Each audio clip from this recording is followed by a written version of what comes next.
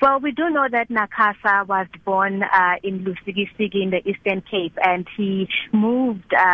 to Durban, where he was actually forced to move to Durban due to the fact that, he belongs in a very, his background, he had actually a very poor background. So he was forced to leave school at a very early age, and that was when he actually moved here to Durban, where he worked as a reporter for Isole, the newspaper,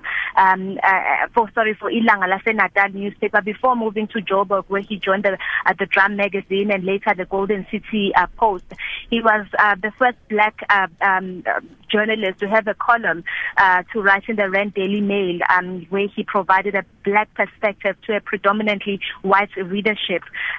We know that in 1964, Nakasa was awarded a Neyman Fellowship at Harvard University to study in recognition of his work, but the apartheid government gave him an exit permit, which meant that he could not return to the country of his birth. Even at his death, he was not allowed to return.